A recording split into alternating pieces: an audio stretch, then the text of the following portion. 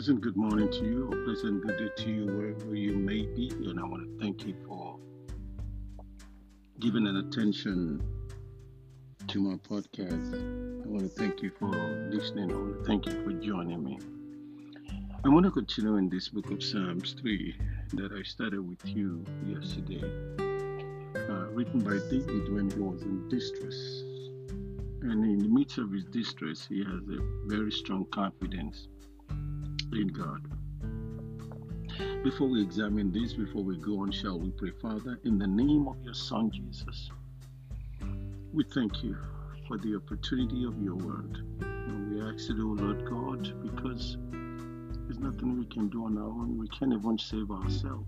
We ask that you save us from the hands of the enemy that we can't see, but they're after us, that we don't know, but they're against us. Deliver us from them when in distress, Lord God.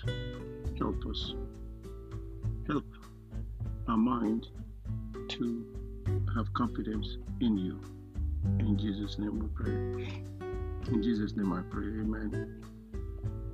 So here David was in a great grief when in his flight he went up to Mount Olives. He wept greatly and his head was covered.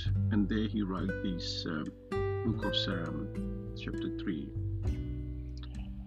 With the representation of his distress, David looks around as if it were takes a view of his enemy camp, or relieves information of the design against him, which he brings to God, not to his own council board, not to his friends, not to his relatives, not to pastors, but to God. Pay attention to two things that David complained here concerning his enemy. I don't know how he's able to envision this and see this in the way. He says, number one, that they were very many.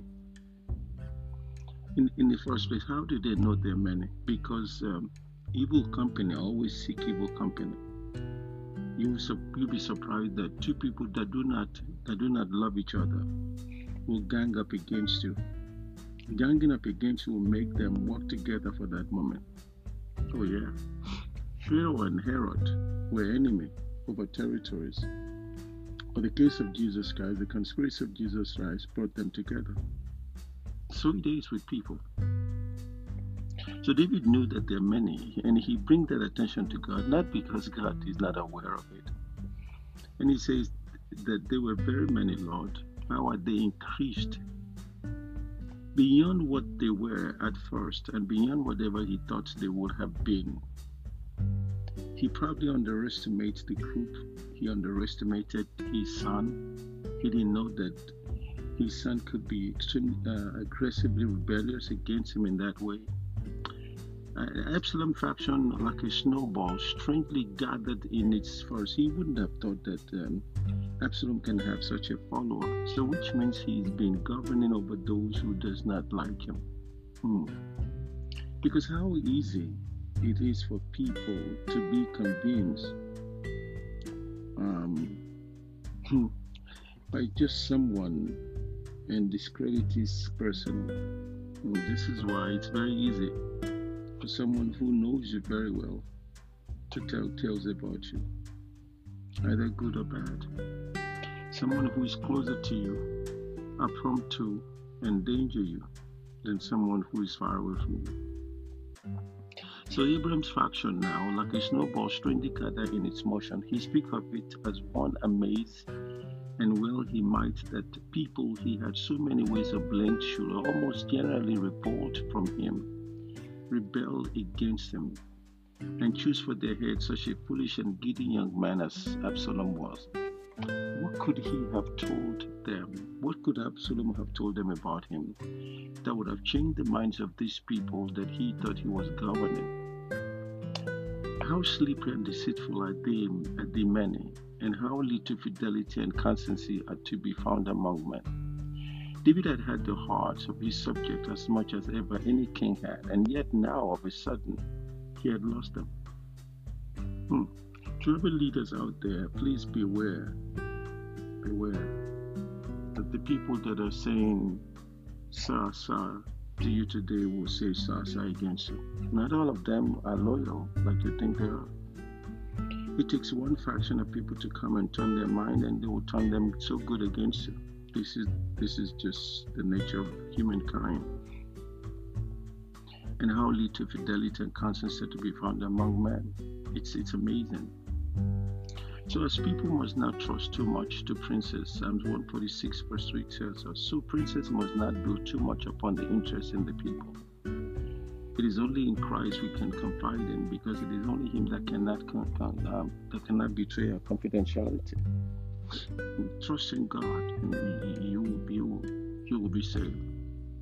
Christ, the Son of David, had many enemies when a great multitude came to seize Him, when the crowd cried, "Crucify Him, crucify Him." How were those then increased that troubled Him? Even good people must not think it strange if the stream be against them, and the powers that threaten them grow more and more formidable. The second part of what I want you to pay attention to is when He says that they were very malicious. One, He says, the many that are against Him, and now the malicious, the evil. They rose up against Him. They aimed to trouble Him. That was not all. They said of His soul, there is no help for him in God. That is, they put a spiteful and invidious construction upon His troubles. Remember the Job's friend, as they did to him, concluding that because his servant and subject forsook him, thus and did not help him, God had deserted him and abandoned His cause.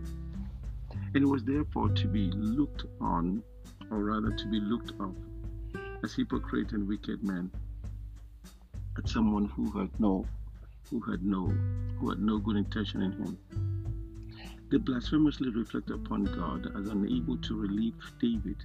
His danger is so great that God Himself cannot help him, they thought in their mind.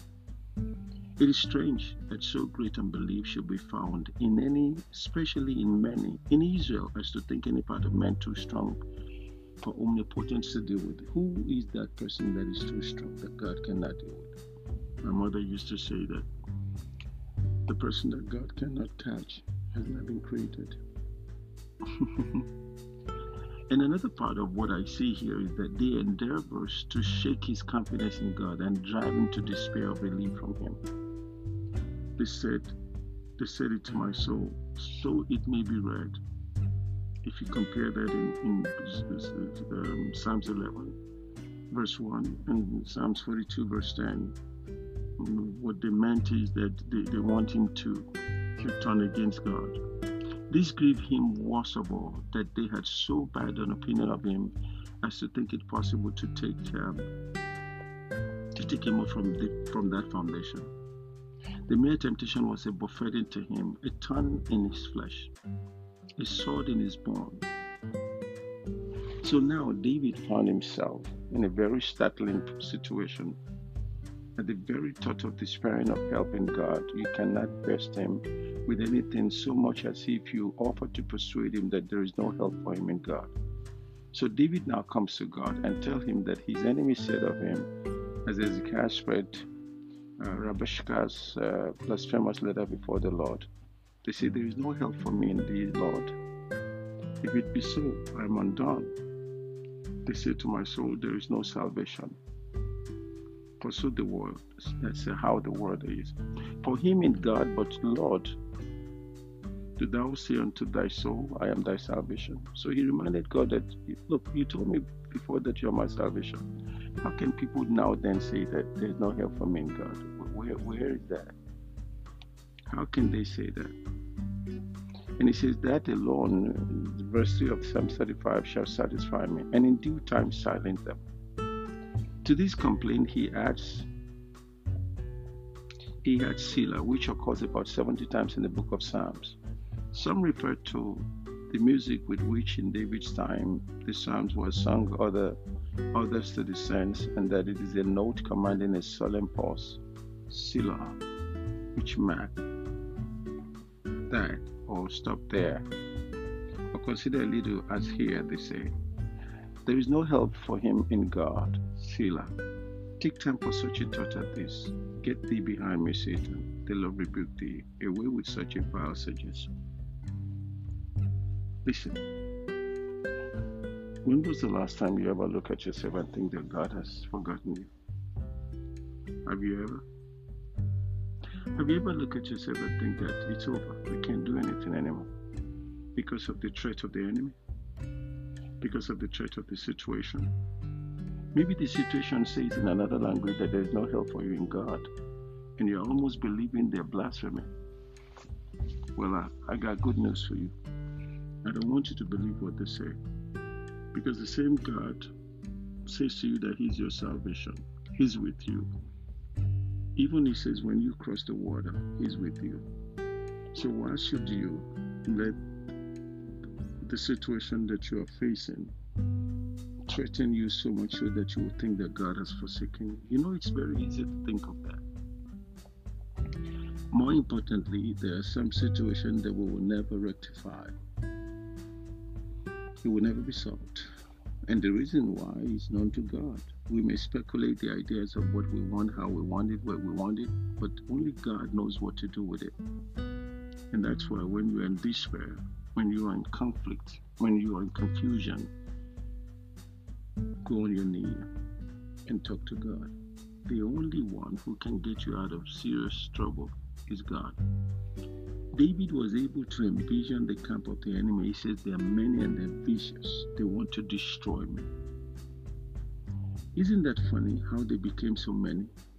Absalom's, David's son, turned people against him in a moment. Again, let me remind every leader there, it is not everyone that is under you and really respectful of you. Don't be surprised. They will turn against you in a minute. Over and over again. Man's enemy is the people of his own house, the book of Micah says. Outsider will not get you hurt like someone that is inside.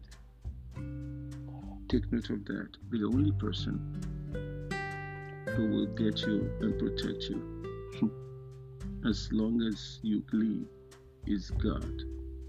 He does not betray anyone confidentiality, has never, and He will not. Would you trust Him? Father, in the name of Jesus Christ of Nazareth, we come to you with our burden.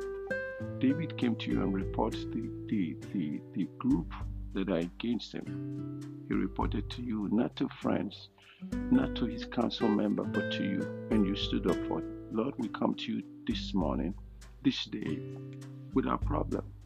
Those that are against us, you know them more than we do. We ask that you will scatter their camp, you will defeat them, you will destroy them, you will turn them against each other like you have done in the Battle of Tower. Lord, we commit ourselves unto you. We ask you that you will lead us in everything that we will do. And everyone that will rise up against us unjustifiably, but regardless of what we might have done that will make them run against us, we ask you help us. Fight the battle for us and let them be defeated. We're thankful of what you have done.